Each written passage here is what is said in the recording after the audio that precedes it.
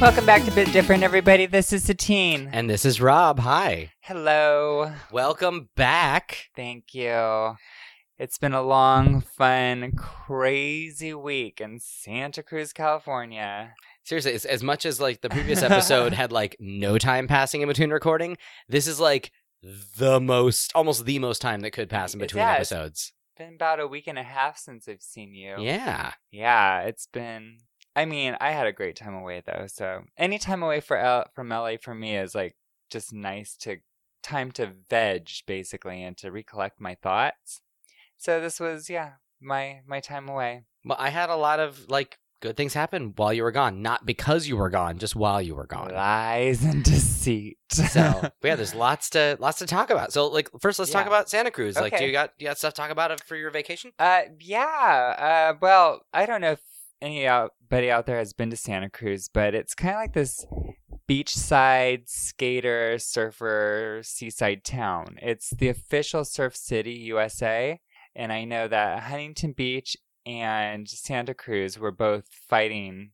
Well, Huntington Beach tried to take the title officially, and then Santa Cruz was like, no, we're the original Surf City. So they actually had a legal battle between the two cities. Really? And nothing was really concluded until I think it was like 2011. And somebody wrote for some newspaper, and which kind of basically won Santa Cruz the official title of Surf City USA due to like the vibe and the people and the way of life there. That makes sense. I mean, like, even if the surfing is better in Huntington, the city itself is more surfy. Right. And surfing first came to the USA through Santa Cruz from Hawaii. Not Hawaii, but from, oh, God. Moana. Space. Where's Moana from? Hawaii. Well... It's more specific. Oh, like a certain island from Hawaii? It starts with P, I believe. I'm brain dead right now from my vacation. I think I'm getting a little bit sick too, so my brain's a little foggy. So if it comes to me, I'll remember. But everybody's probably like, Moana is from Bit, and I'm like, shit, duh. So anyway, so we went to the boardwalk. We went to, Travis and I went and saw the Gin Blossoms in concert. The Gin Blossoms? Yeah, it was dope, on the beach. And so no Eddie Money this time. It was the Gin Blossoms. No Eddie Money this time. I got the Gin Blossoms, which is pretty cool. Because I love the Gin Blossoms. And I am obsessed with the soundtrack from Empire Records. And their song on it is literally my childhood. Or at least my early teens. So...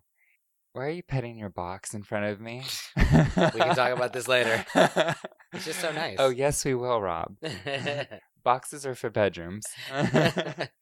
And I went to the bars. My friend Hazel and I, we tear up this place because this place looks like the kind of city where people like me and my friend Hazel would not survive. Like, we're trans, we're gender nonconforming, and these people are kind of rough, I'm not gonna lie. And it is the most accepting city I've ever been in. Well, that's good. Yeah, and I could go into like the roughest bar that I know of there, which is called Brady's Yacht House or Yacht Club, and it's this little just tiny oasis of like what looks to be the most awful things could happen there, and yet everybody's just super cool and playing pool and just hanging out. And I love that the rough bar has the word Yacht Club. Oh, I know, like it's in the name of it, like has yacht. It's an ironic place because you would think you'd die there, and yet you thrive. Nice. So and what else happened there? Got some great Chinese food. And was it at a place where the restaurant name was a pun?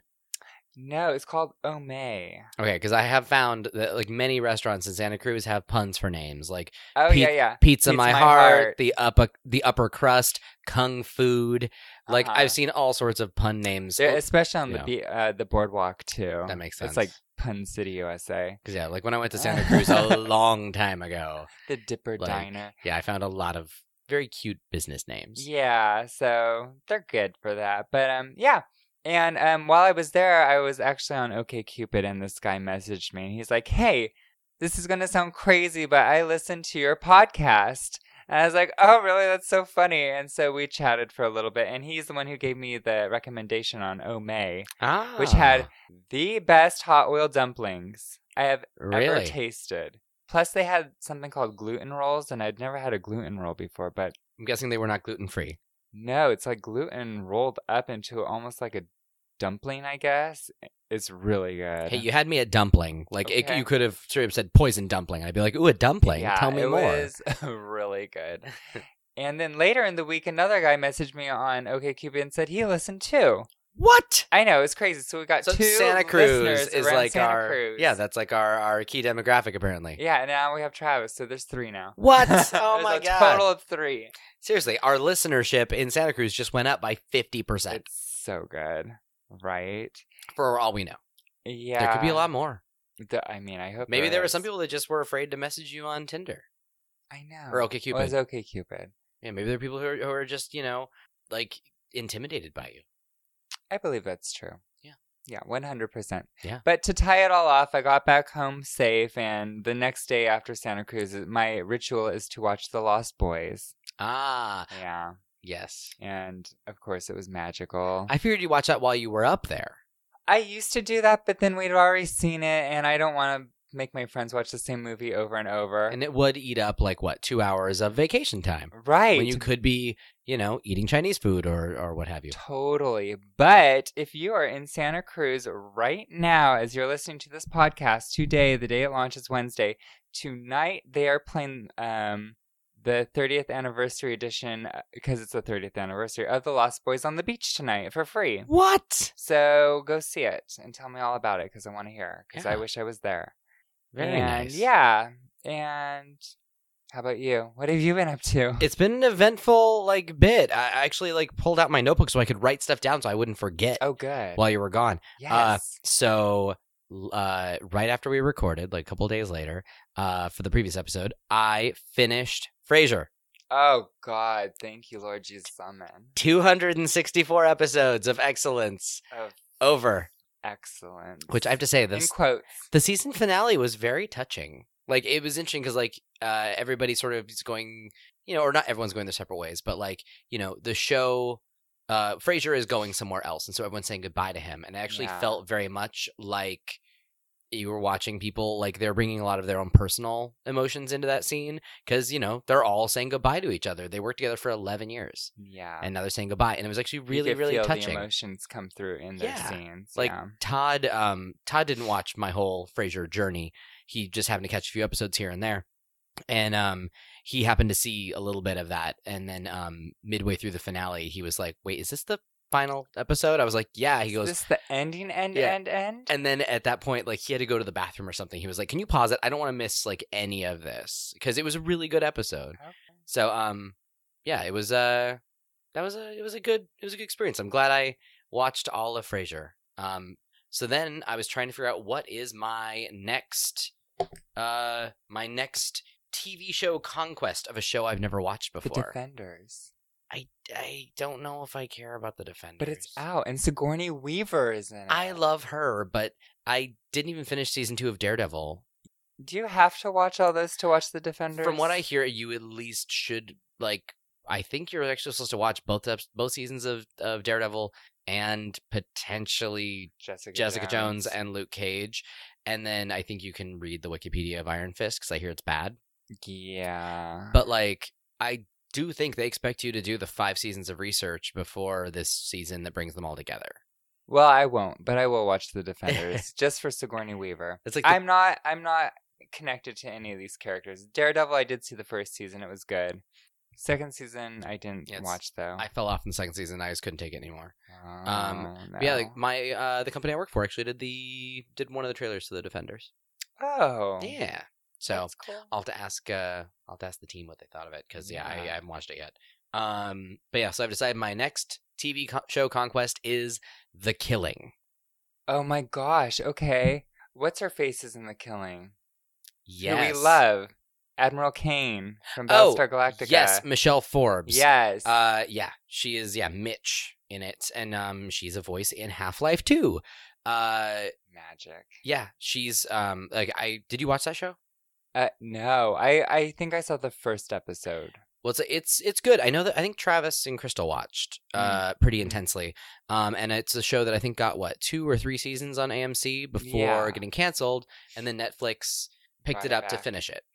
Cool. So I'm excited about doing that. It's a much shorter show. I think it's like 43 episodes, and then it's over. So I'm 7 episodes in.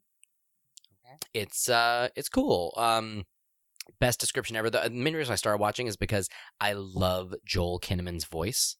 Ever since I heard him talking in House of Cards, season 4, 5. I haven't gotten that far into it. Yeah, he's a Republican candidate for office, and his voice is really good. And I was like, ooh. And so I decided, I looked him up, and I realized he was on The Killing. So I was like, oh, well, give The Killing a go, I guess. Yeah. I started. It's pretty good. And it's interesting now that I mentioned that I watch it. A lot of people I know are like, that's like my favorite show. Like a lot of people are coming out of the woodwork.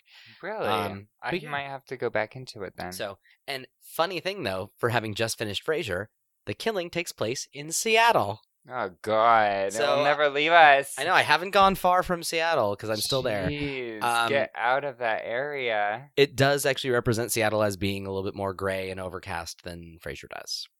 So, yeah, really enjoying it so far, though.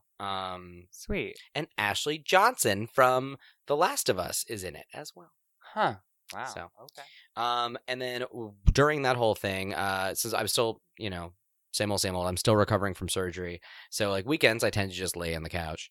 Yeah, but you're moving and shaking, see. Well, by week, I'm moving and shaking. So when the weekend comes, I'm just like, I'm not moving or shaking. I'm just staying here. So I love Wet Hot American Summer. I'm a crazy fan of that movie. I'm a crazy fan of the movie. Of the movie. I've seen the movie probably 50 times. I feel something bad's going to happen right now. No, and I enjoyed the first day of camp season of the show that Netflix did. Yeah, I enjoyed the prequel series. I enjoyed it because it gave me answers and explained some stuff, but it wasn't the best show, but it was still funny. And as a fan, I enjoyed it. Okay. And then Todd and I watched the entire season of 10 Years Later in one day last weekend. Good. Loved it. Oh. Loved it. Fell off a little bit by the end of the season, but totally worth it for being 4 hours. It was just a great 4 hours. And it's really funny. Wait, the whole season is 4 hours? It's 8 episodes at 30 minutes each. Huh. It's short, but it was great. It's really funny. Yeah, you know what? I honestly don't even remember Wet Hot American Summer, the movie. Oh. It's been that long since I've seen it. So I never saw the first season on Netflix, and I haven't seen this one. Well, you should watch the movie again because it's great. Even like the DVD, it's one of the few movies I've watched with the director's or the cast and crew commentary for the entire thing. I've watched the entire movie with the commentary on. And also they have a extra soundtrack on the DVD that is the movie with additional fart sound effects added to it. Of course. Just because. And then I also even on Netflix watched the documentary about the making of it called Hurricane of Fun, which is all footage they shot while they were making it. And it's really, really, it makes you super jealous you weren't there while they were shooting it because it looks like it was a lot of fun to make. Wait, should we do that throughout our podcast? Just do fart noises? Yeah, just rando fart noises. Sweet. So, I have a couple other things I've been up to. Do you have anything else that I don't want to just dominate this? Aside from fart sound effects right now, is there anything else that you've been up to? There's a solar eclipse. Oh yeah, I didn't even write that down. You don't even care. No, there's a photo of me with the glasses staring into the sun. Okay. Well, yes, it was pretty cool, huh? It was cool. Yeah. Everybody in my office piled into the parking lot, and we all just stared at the sun. Nice. That's cool. That's very American of you. Did you take advantage of it? Did you go and did you wear the glasses or do I wore the glasses. I went on the rooftop. My neighbor had a solar binoculars. So we did the whole 9 yards. Nice. Well, we got 70% coverage in LA? Yeah, 70, 75. Yeah. It looked like a orange moon. It looked like a giant banana. A giant orange crescent banana. Yeah. Yeah. That was cool. Well, yeah. Whoop-de-doo. That's what I say, whoop-de-doo. Hey, the majesties of the cosmos deserve our admiration. That's true. That's pretty neat. Whoop-de-doo. Wow. All right. So other stuff that's happened. Last week I did a weird impulse purchase, and as you can see behind you, an impulse purchase. This is an impulse purchase I never thought I would need. I bought myself a projector. For movies? Movies, video games, whatever. It's really small. It's like small. Like, I'm trying to think of what the actual size of it is. It's like... But where are you going to project? Well, I don't know. That's the problem. My apartment's not really meant for projecting. It's more of just, I think I bought it and I sort of figured like opportunities to project things will present themselves. I'm not replacing my TV. Gotcha. It was $67. Oh. So that's impulse purchase price. 4K? No, it's only 1080. But still pretty good. Like, yeah. And so, yeah, I'm excited about having a projector just for whatever reasons one might need one of those, because that's a thing. Yeah. I guess. I think it is. So that was kind of a fun rando thing. Thank you, Amazon. And also, if you want to start making crazy impulse purchases, go to 9to5toys.com. It is a magical website where it talks about like really good price breaks on movies, games, tech. It'll let you know when a web retailer in New Jersey is selling MacBooks for $500 off. Like, it's great. 9to5 Toys. The number 9, TO, number 5, toys.com. It's awesome. That sounds like a really good website to have in my arsenal, actually. It's really good. I mean, it's kind of like, and most of their stuff is very tech heavy. So, like, they'll be like, oh, the Google Mesh Wi-Fi home networking system is the lowest it's ever been today. Like, and they'll post a link to where it is on Amazon. Or like with this projector, they're like, this projector is $99, which is a crazy price for such a small, not terrible projector. It's not like you said you got for less than that. And they were like, and it's $67 with this code. So I put the code in on Amazon and it checked out and it was under $70. But yet, it's a projector that you have no use for at the moment. But seriously, I mean, like, I think projectors, I think like $900. I don't think $67. Yeah, I suppose you're right. They do get into the thousands. Yeah, I actually paid more for my digital pre-order of Destiny 2. Oh. I did the one that comes with all the expansion content because I always play the expansion content on Destiny. Of course you do. So that happened. I pre-ordered Project Scorpio. Oh, yeah. Okay, cool. Yeah. At Gamescom, they announced that they were doing a special launch edition of the Xbox One X that has extra sort of design on it. Nice. They didn't say how many they're making, but it's like a launch edition. So I pre-ordered that. Snatched that baby right up. I snatched it indeed. Yes, you did. And then today I attempted to get Snatchy, but it didn't work. Oh, I know. Yeah, so I got a text from this lovely lady across from me letting me know that GameStop had, they were opening up pre-orders for the Super Nintendo Entertainment System Classic, and they let you have it. I happened to run over to GameStop because my office is pretty close to one, and I was like, I don't know, maybe 8-9 people deep in line. And I think my store only got like 10, and I'm guessing they must have sold some before I got there. What a fucking bummer. While I was in line, the last 2 people got theirs. So I saw that happen, but like they were having server problems. Like apparently all of GameStop was just having some problems because everybody was pre-ordering that at the same time. Oh, yeah. And so I saw that because of that, like eBay prices jetted sky high due to this. It's heartbreaking. Like, and it frustrates me so much because like I love Nintendo and I just want to buy their stuff, and I feel like this is just they're being jerks. This is just a bummer. They're being jerks. Well, the weird thing is, like, I feel like it's almost not intentional on Nintendo's part because there's because they did this before. Well, that's the thing. Like, it seems frustrating because like they had to have learned from the NES Classic, but at the same time, scalpers and people selling stuff on eBay for double, triple, quadruple the cost, Nintendo doesn't see a dime of that. Like, they get the initial price they charged, and that's it. Like, they just want to create a hype. Oh, they found a way to create a just feverish demand. Right. It's the tickle me Elmo phase of any product. But the thing is, though, you don't make enough, people are going to fight over it, and you become popular for a week. But at least the thing is, Tickle Me Elmo, eventually they made enough over time where everyone who wanted one got one. Yes. The NES Classic, but they discontinued. But that was 2 years later, basically. I would gladly buy an NES Classic a year from now if they made them still. You know what? They might come back 2 years from now. I would love that. Well, then we'll see. Dear Nintendo, bring back your shit or keep it going for several years so I can buy it. Okay. Because I want it. And then at least because I don't hold a grudge and because I'm terrible with money, while I was in line at GameStop, I ended up buying a crazy impulse purchase. As much as I don't like GameStop all that much. You, Rob. I know.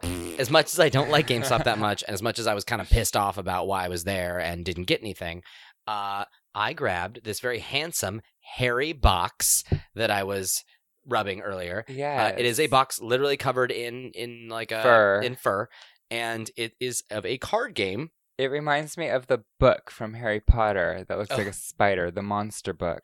And so it is a game called Bears vs. Babies. Is that the one where you have to stroke the spine to make it go to sleep? Yes. Yeah. So Bears vs. Babies. It is from the makers of. God damn it! I can't. There we go. The lid's off now. From the makers of Exploding Kittens. Oh. And this is the thing. And so while I was there, I grabbed the box because it was all furry and stuff. It has a condom. And then, so it comes with these cards here. Then I bought the Not Safe for Work pack, which comes with a condom that is, I was like, a condom? Why? Because it's Bears versus Babies. So it says, use this or the babies win. And also, then they say, use birth control. See what they did there? Wah, wah. Yeah. And there's a bear saying, F you, baby. So, anyway, yeah, I'm excited about playing that because I had a good time with Exploding Kittens. And Bears vs. Babies seems kind of cute. Any game that comes in a furry box, I'm there. Right? I mean, the packaging is kind of just genius. Beyond. It's so good. So, yeah, Bears vs. Babies. All right. Let's do it. How many players is it? It is for 2 to 5 players, and it only takes 20 minutes to play. We could literally play this on a podcast. Yeah, and it says ages 10 and up, which not the case because I got the Not Safe for Work pack, so it's going to be a little more 18 and up. It's 12 and up. Oh, shit. So, anyway, that's what I've been up to. Sorry, a lot of little stuff, but it was fun to talk about. Lots of things. Yeah, that's awesome. Thanks. Well, while you've been buying things, I've been playing things. What have you been playing? Uncharted Lost Legacy launched. What? I've never heard of this game. Well, I thought we should talk about an Uncharted game finally on this podcast. Okay, I mean, I guess, the fans have been clamoring, so here we go. Yeah. And guess what? I already beat it because I'm obsessed. Madam, you have a problem. I know, but it was really good. Yeah? Yeah, it's not as long as a typical Uncharted game, as we know, because the price is $40, so you get about $40 worth of game. That sounds good. Yeah. Because to be honest, I got too much game for $60 when I played Uncharted 4. I thought the game was too long. Oh, that's not a very good review. And it was a fine game. It just overstayed its welcome. Ooh. Yeah, this one is about a third less game than that.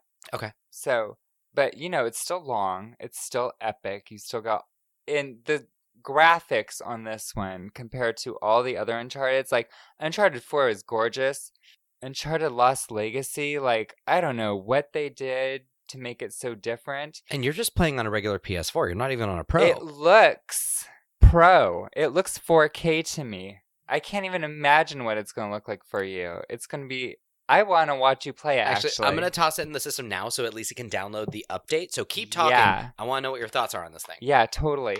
So, it's so beautiful that they've got this photo mode where you can take pictures in the game of stills of your characters in action. And according to Rob, you can change the facial expressions, you can change the lighting, you can change the filters, you can change the fade, the fuzz, the zoom, the distance. It's crazy what you can do to make these professional photos in this game because it's just so beautiful.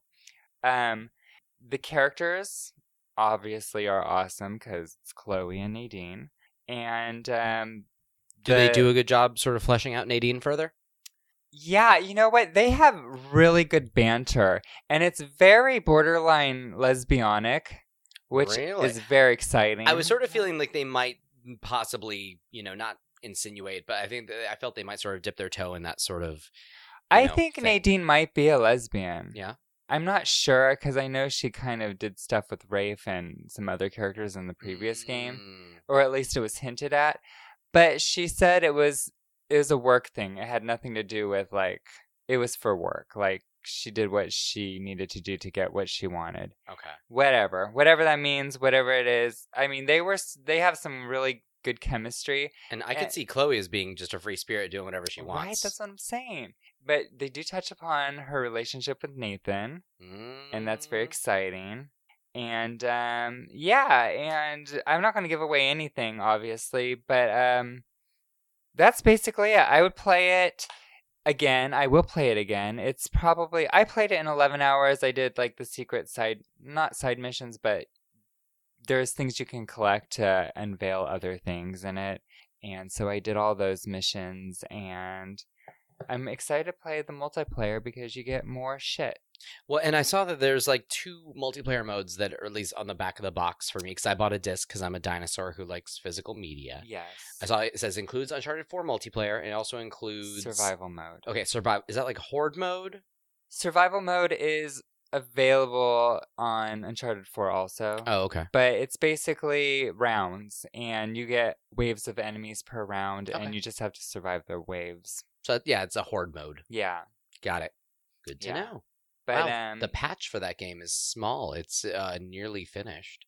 Oh, sweet. So the game will be patched and ready to go by the time we're done here, so we can take a look. And I forgot to mention, other than in the very first scene when she's in her not sorry.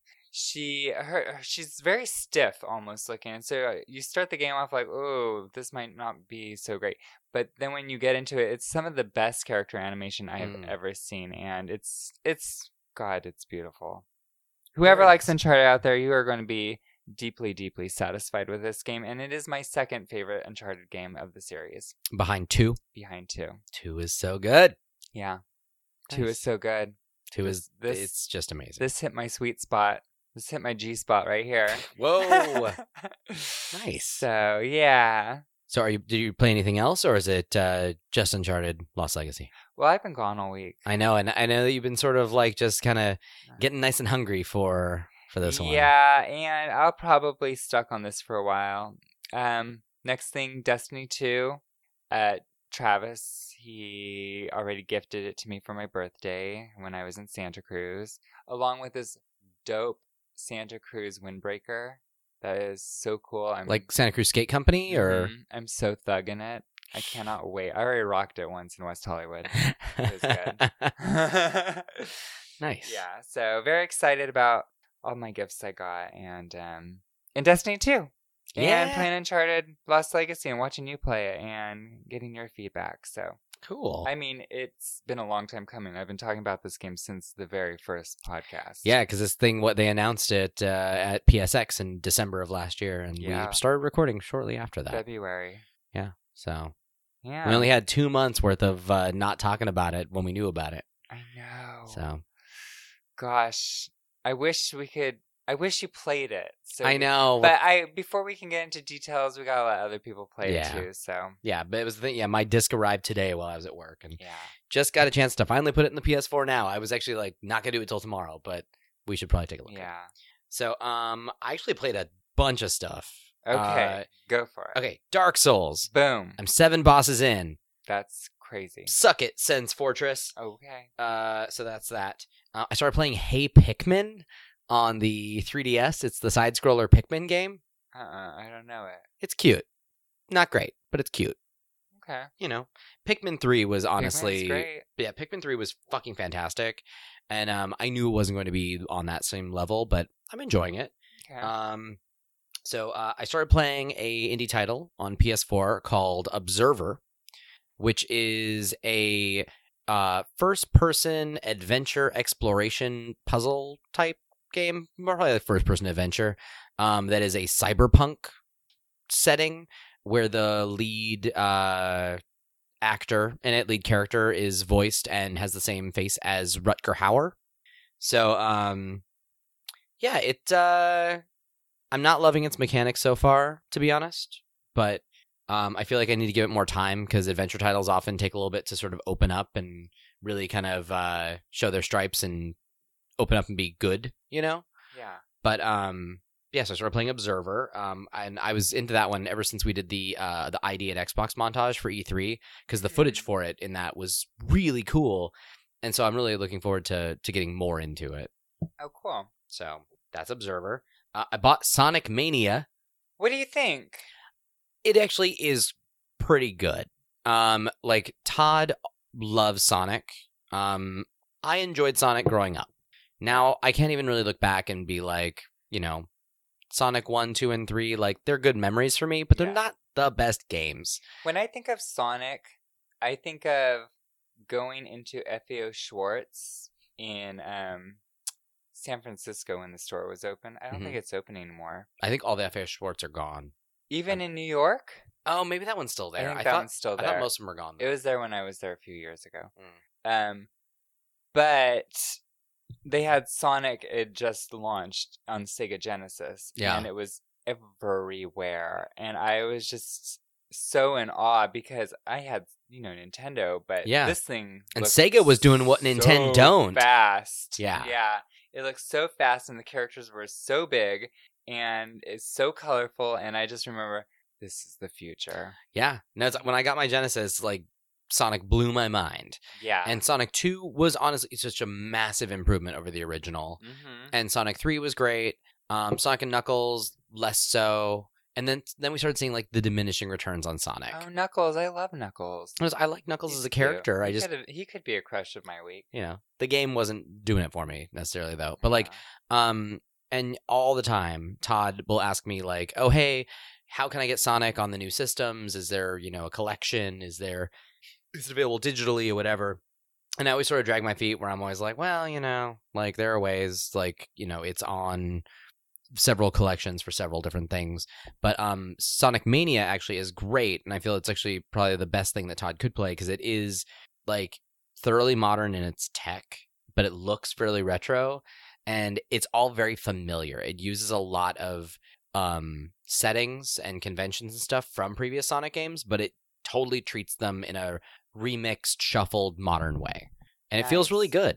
Okay. So I've done like one world worth of play of it, and Todd's done, I think, 3 so far. And I can see why everyone's as excited as they are about Sonic Mania. It is, like, the first Sonic game that's felt really, like, relevant and good since, I'd say, Sonic Adventure for the Dreamcast. Oh, wow. All right. Yeah, like, it's pretty good. So there's that. I remember talking to Travis a while ago, last time he was on the podcast, about the Space Ace and Dragon's Lair, That's because you two are making fun of me, because I was saying that they were going to make a new Dragon's Lair movie. And they're like, live action? I'm like, no, it's a cartoon. Well, we already have the video game. Why do we need a live action? Why do we need a movie? I do talk like that. Oh, yeah. That's that was true. you two combined. Oh, okay. No, I do talk like that.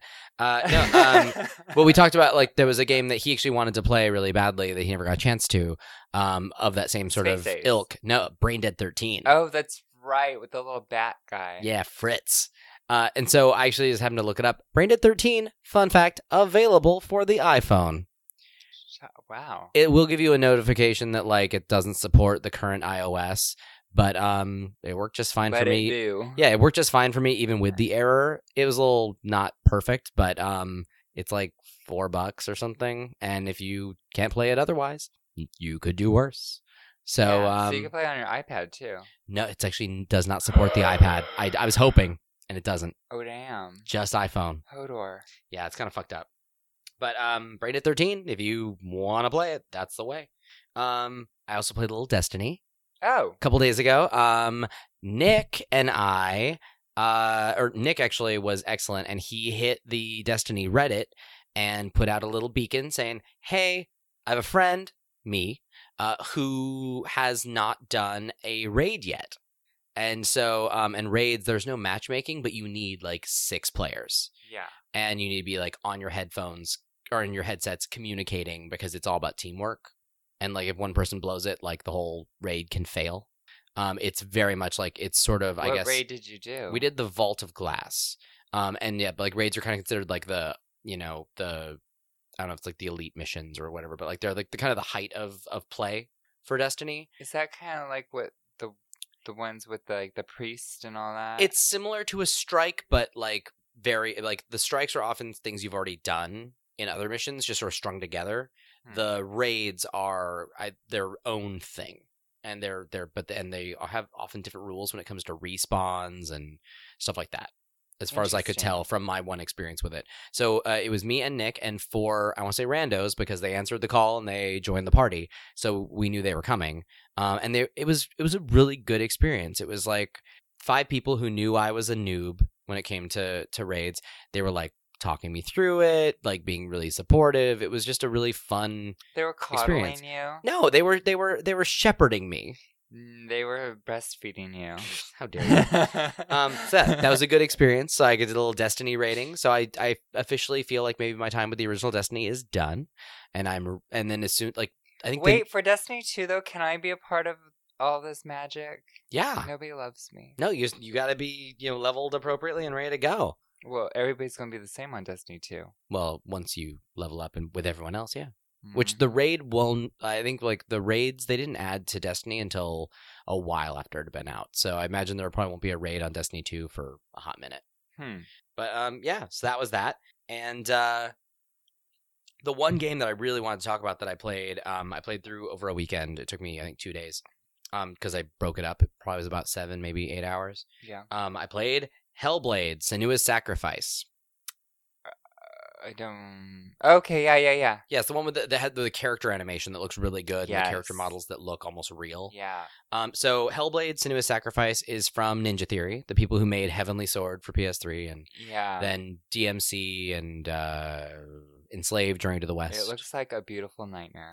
It is. So the story of it is you are a woman named Senua who is going through Norse hell to save her lover's soul. So you're basically going through hell and dealing with gods. Like your goal is to get to Hela, who will be played by Cate Blanchett in Thor Ragnarok. Yeah. So you learn a lot about like Norse mythology and stuff, which is interesting. But like the interesting catch about this whole experience, which going through hell is already quite a bit, your lead character suffers from severe psychosis. So she hears voices and sees things that maybe necessarily aren't there. And so the whole time you're playing the game, there is heavy 3D directional sound. It encourages you to play with headphones. There's 3D, very highly directed sound of multiple voices, either egging you on or casting doubts on your abilities and talking about what you're doing the whole time you're doing it. It's like the whole game is very creepy. Yeah. And sounds like a nightmare. It's very, very effective. The combat in it is not the best, which is unfortunate because there's quite a bit of it. And it's a lot of environmental puzzles. It's a very linear experience.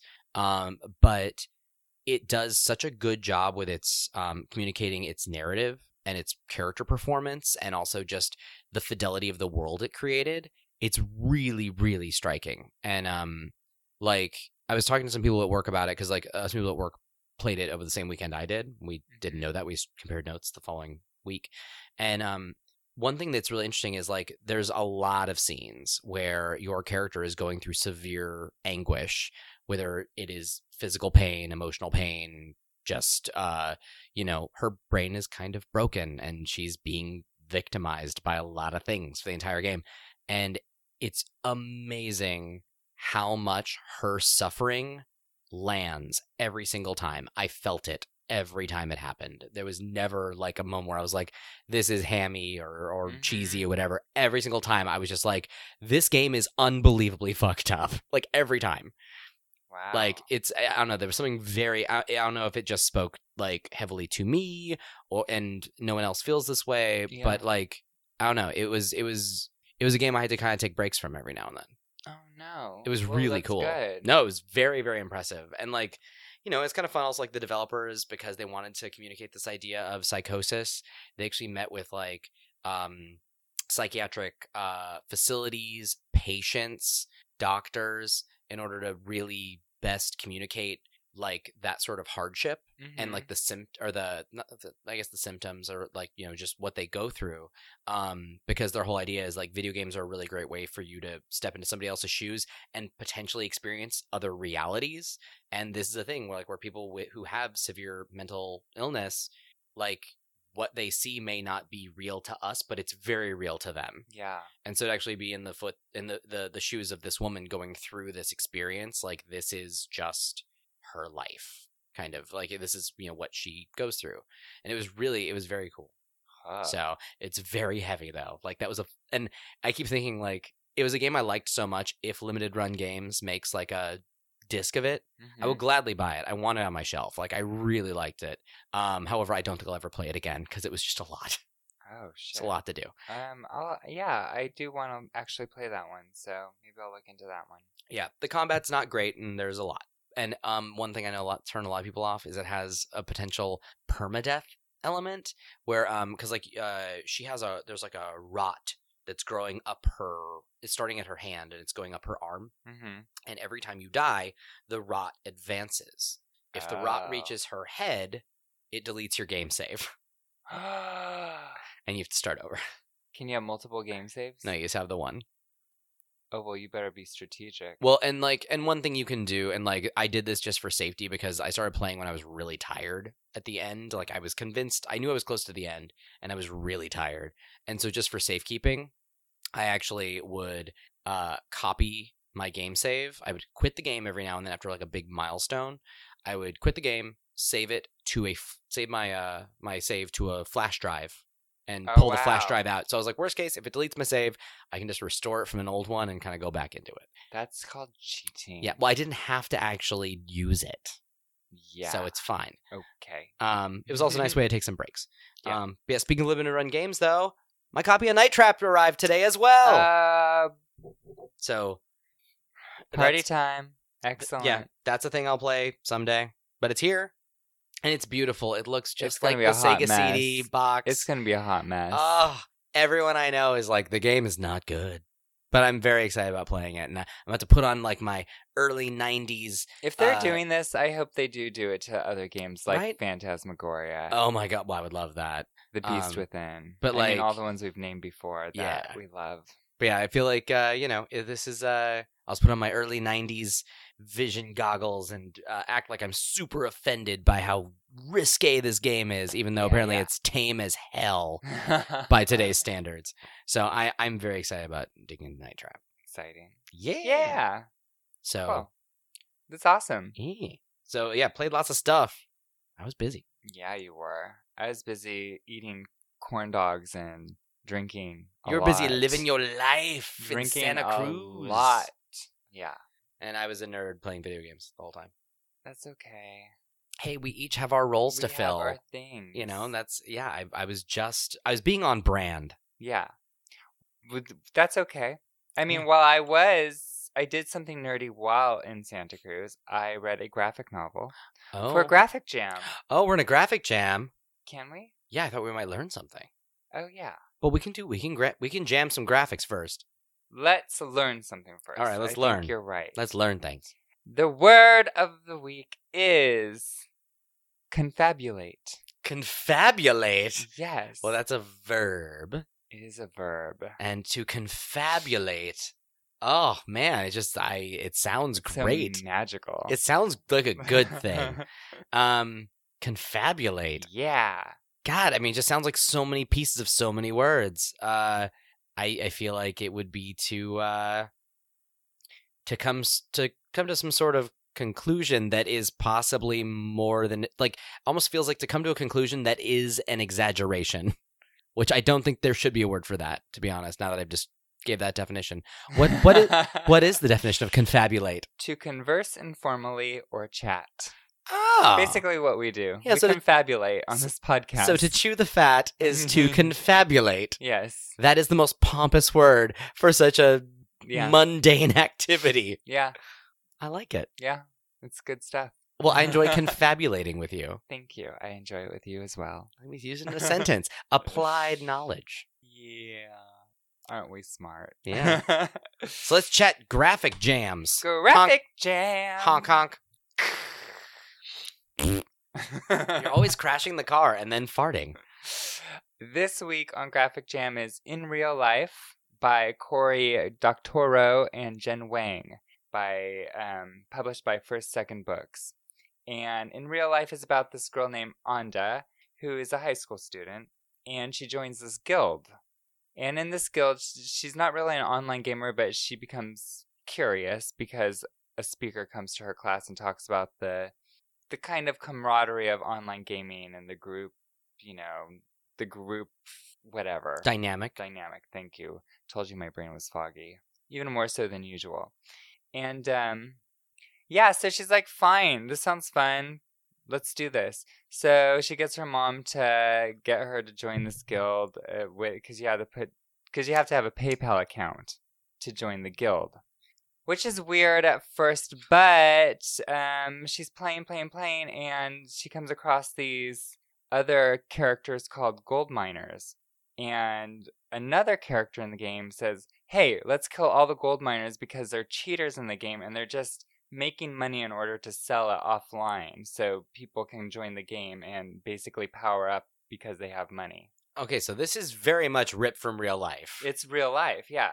So, not to go into too many details, but she befriends one of the gold miners as she's killing them off, and one of them survives, and she kind of shows her the special power and says, "Hey, I have to gold mine because I'm in China, and this is how I make money to survive."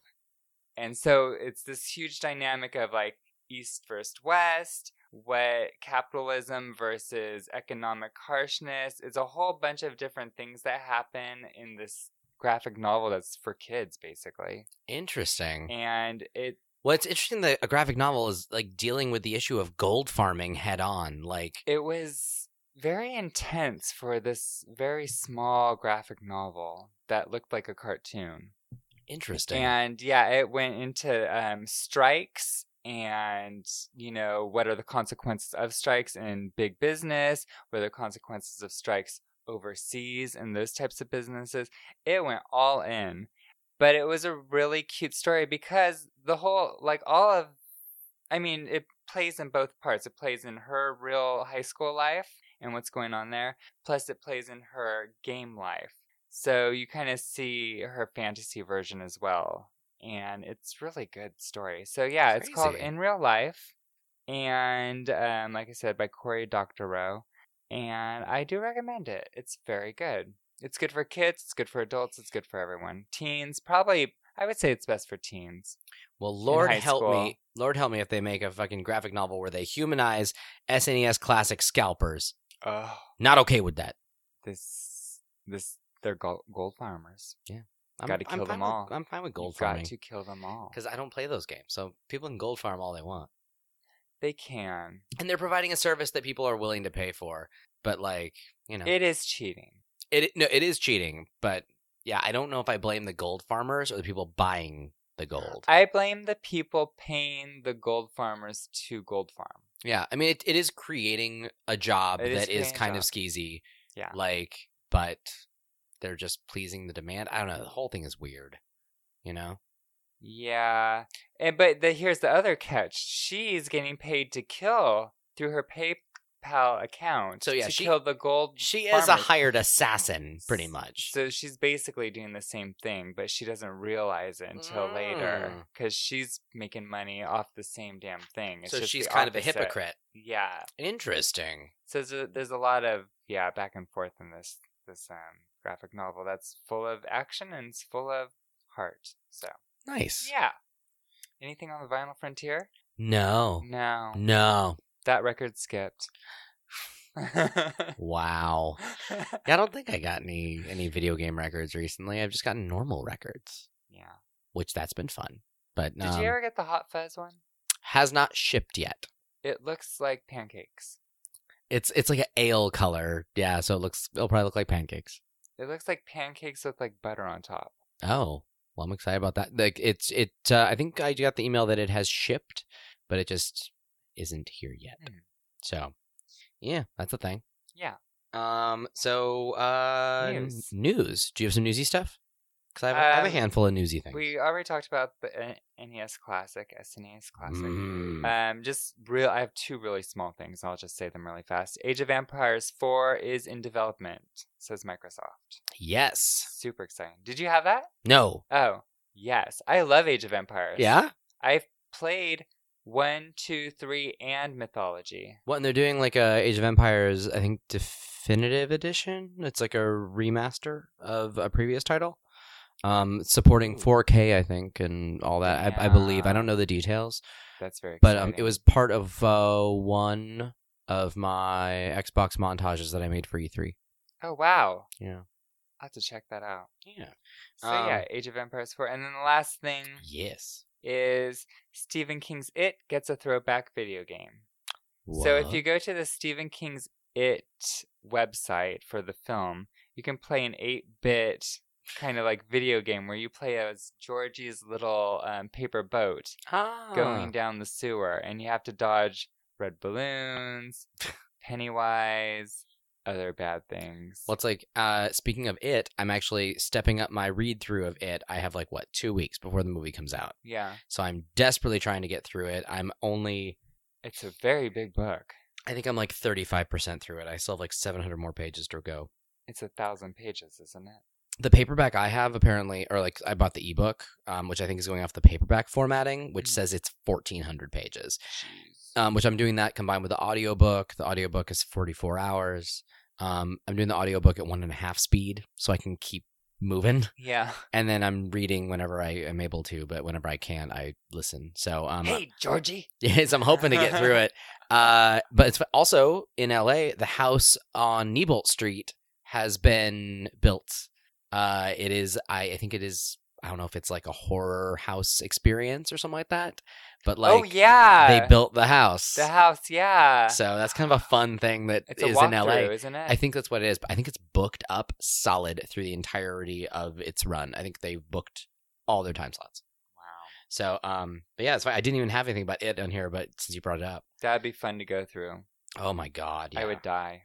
So newsy stuff that I have. This is a bit of sad news. Crackdown 3 got delayed until 2018. Spring 2018. I never played 1 or 2. Oh my god, they're so fun. They're great. And I was really looking forward to Crackdown 3. It was supposed to come out launch day with the Xbox One X.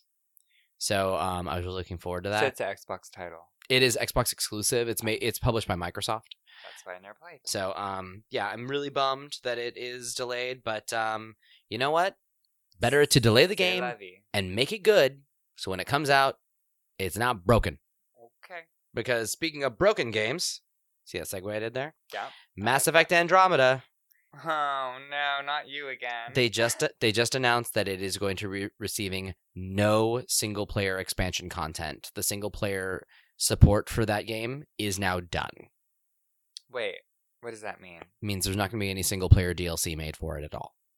I don't know if they did a season pass or not for it, but they said the only expansion content the game is going to get will be multiplayer expansions, which will enhance or extend the story in a multiplayer capacity. Single player support is officially done, though. The game will not get any larger for people who play offline. Wow. Yeah.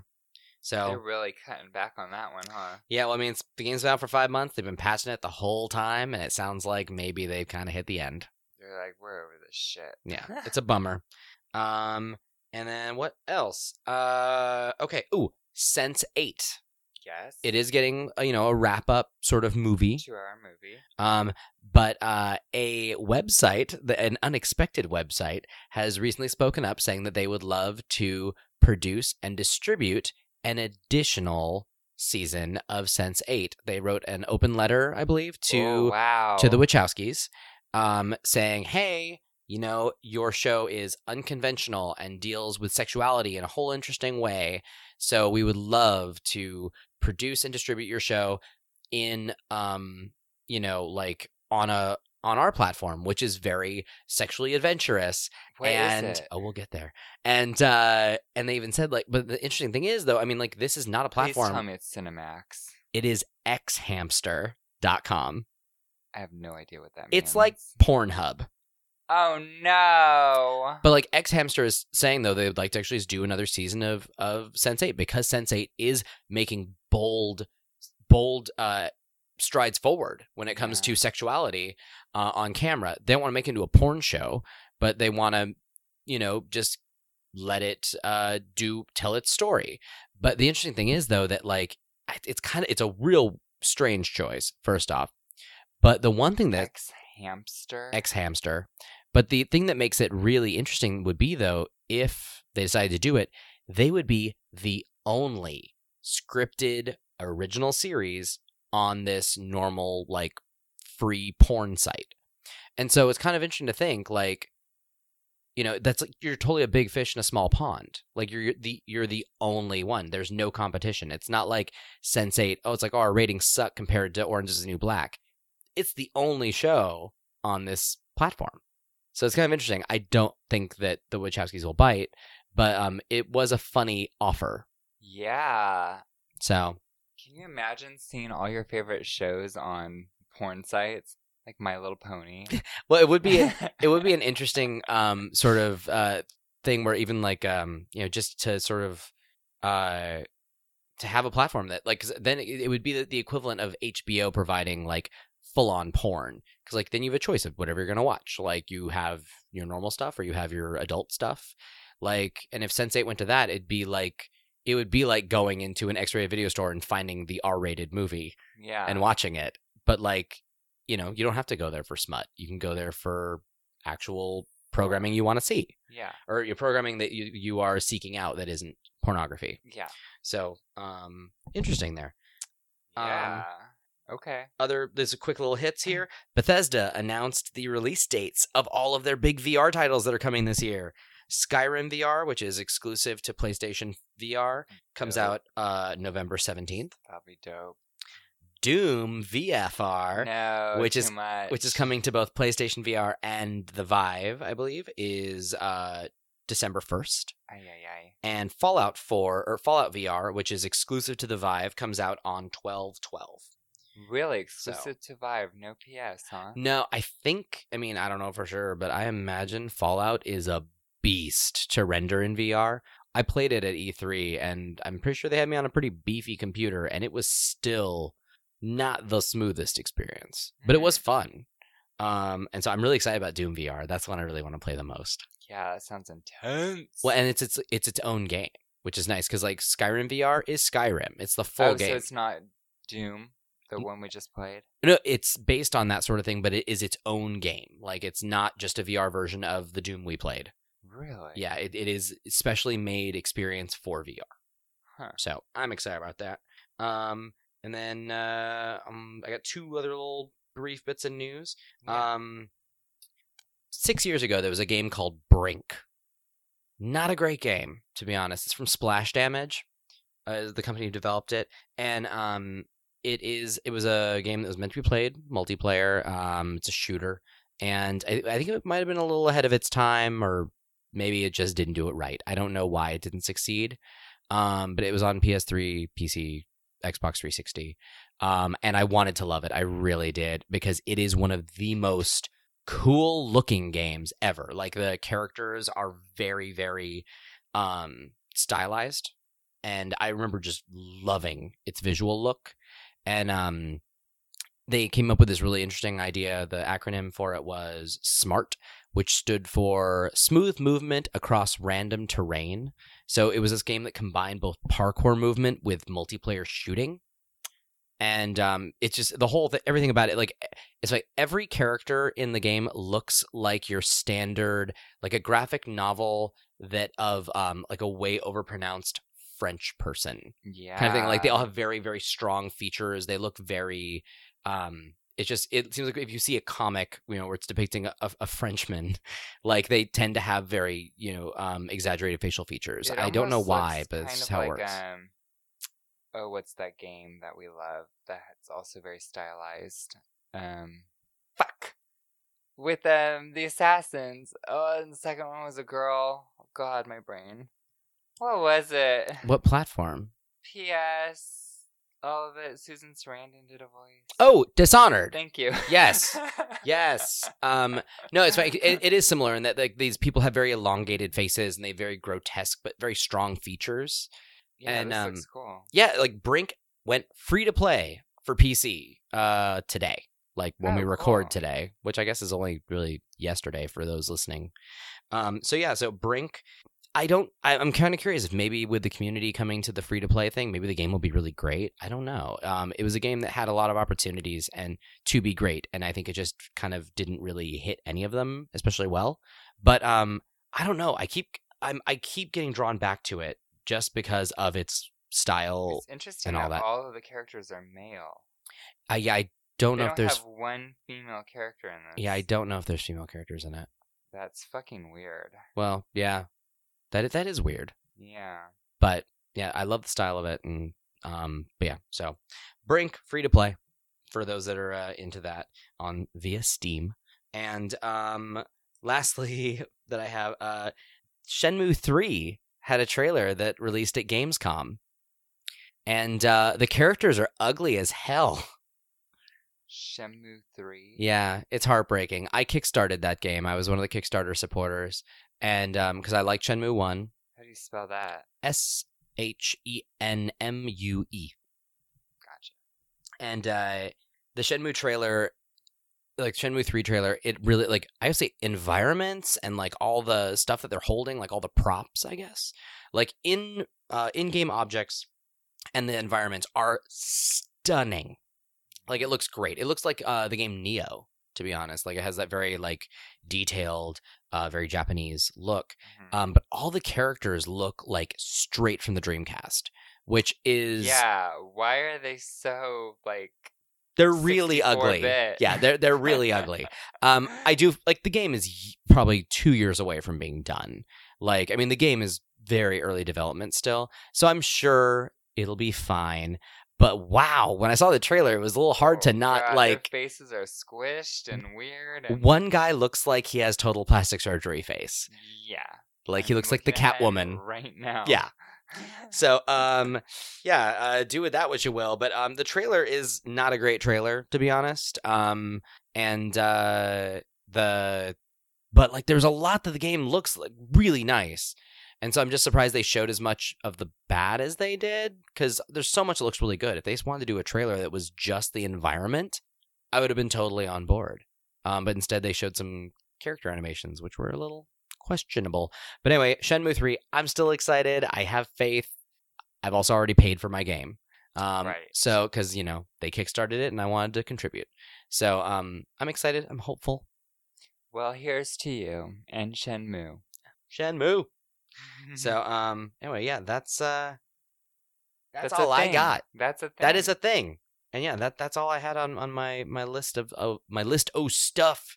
That was a to chat pretty about. Plentiful list. Yeah, sorry. I say we go right into the crush. Yeah, 'cause I feel like this podcast was like, unfortunately, like 90% me just rambling. No, I put in my 2 cents, and I am not feeling 100%. So no, well, I know, I think it was hopefully I'm just thinking it's the change in all the weather over the past few days. Yeah. Like, it's hot, it's cold, it's hot, it's cold, I'm dying, and we're dead. So, yeah, crush, go for it. My crush this week is, there's 2 of them. Oh, shut it down. They're a pair. You slut. Atlas and Peabody from Portal 2. Atlas and okay. They're adorable. Like, they are 2 robots from Portal 2, and if you do the cooperative mode, you and your co-op partner, one controls Atlas, one controls Peabody. One has a very elongated body and he's long and lanky, and one has a little round body and he's a little more short and squat. Cute. Yeah, I like that. Atlas is the short squat and Peabody is the long lean one. And they're just adorable and so emotive for being robots without mouths. Like, or heads for that matter. Like, they're just these little orbs with arms and legs. But like their little eyepieces have like such a strong like connection with players, and I find them absolutely adorable. And I don't even know if I have a crush on them or if I have a crush on them for each other. Because they have like a platonic Wally, they have like a platonic love. Eva. And I'm on board. Cute. So yeah, Atlas and Peabody. Do you think they thought of those because of Wally and Eva? I don't know. And to be honest, they both feel... I mean, it doesn't feel like the same romantic love as Wally and Eva. It feels almost more like... platonic. They're bros, and one is like, and like, one's more demonstrative of their feelings for the other, just like, I love you, man. And the other one's like, chill, dude. Chillax, dude. But like, I think they're adorable together. They're quite the team. Cute. I like that. Yeah. Mine is Strider. Strider. Yeah. Remember Strider? Yeah. Yeah, me too. I always thought he was hot, even when he was on Neo Geo at Red Robin. He's the one rocking like the sort of like purple bodysuit, right? Yeah. He's ninja. He's got this cool wave of a sword he does. Like, yeah. I don't know. What's that wave called? It looks like almost like it's a power, but I think he's slashing the air. Yeah, I think it's just a crazy like energy sword slash kind of thing. Like that just creates like a little arc. When I was a kid, I thought that was like the coolest graphic because most items like shot a spark out or shard, it's just a piece or a shard or something. This was like a wave. No characters had a wave, so that was pretty dope. Nice. And he kind of looks like Ryu, and he's kind of hot. Yeah. Kind of hot, kind of my crush. Yeah. He's limber, can climb walls. And kills people. He can climb my bed walls. What are they called? Four-poster bed walls. Oh, man. So that's my crush, and I'm sticking to it. Atta girl, you do that. Thank you. Awesome. Well, you can follow me. Yes, we can follow you. You can follow me on... on Twitter and Instagram at Satine the Dream, or on Twitch at Satine. Or people can run into you on OkCupid, apparently. Oh God, because that's a thing. You can date me, but I don't recommend it. And you can follow me on Twitter at Fast Danger, and on Instagram and Twitch at Mr. Gladstone. And I'm sorry, everyone, you cannot date me. Wow. And I also wouldn't recommend it. He already has his own furry box here. And even then, seriously, I wouldn't recommend dating me anyway, even if you could. Yeah. Like, just ask Todd. That's what I'm saying. I'm not that great. I'm not that great either. So, wah, wah. But I do appreciate you listening, even though we apparently both are terrible. Yeah. So, So where can they follow the podcast? You can follow the podcast at BitDiff Podcast on Twitter and Instagram. And on Facebook, right? Oh, and on Facebook. Yes. Yeah. Sorry. And you can also on Facebook. And you can email us at bitdiffpodcast@gmail.com. We have a brand new episode every Wednesday. That is correct. Like right now. Yeah. Now I got to go home and edit this. Well, sorry. But I appreciate your efforts. Thank you. And would you kindly follow, rate, and comment about these efforts that Satine does to bring this to you every week. Yes. On iTunes and Google Play. Yeah, because we want to read them. Yeah. We want to share the wealth. We appreciate those kind words, like when they're posted for everyone to see, not just to Satine via OkCupid. Although that is still really fucking good, cool. Yeah, that's like really cool. Yeah, we want more of a communal effort. Yeah. Like I'm so excited that people reached out to you and our listeners. Yeah, me too. I like that. That's excellent. Yeah. Well, thank you for listening and chowsies. Bye-bye.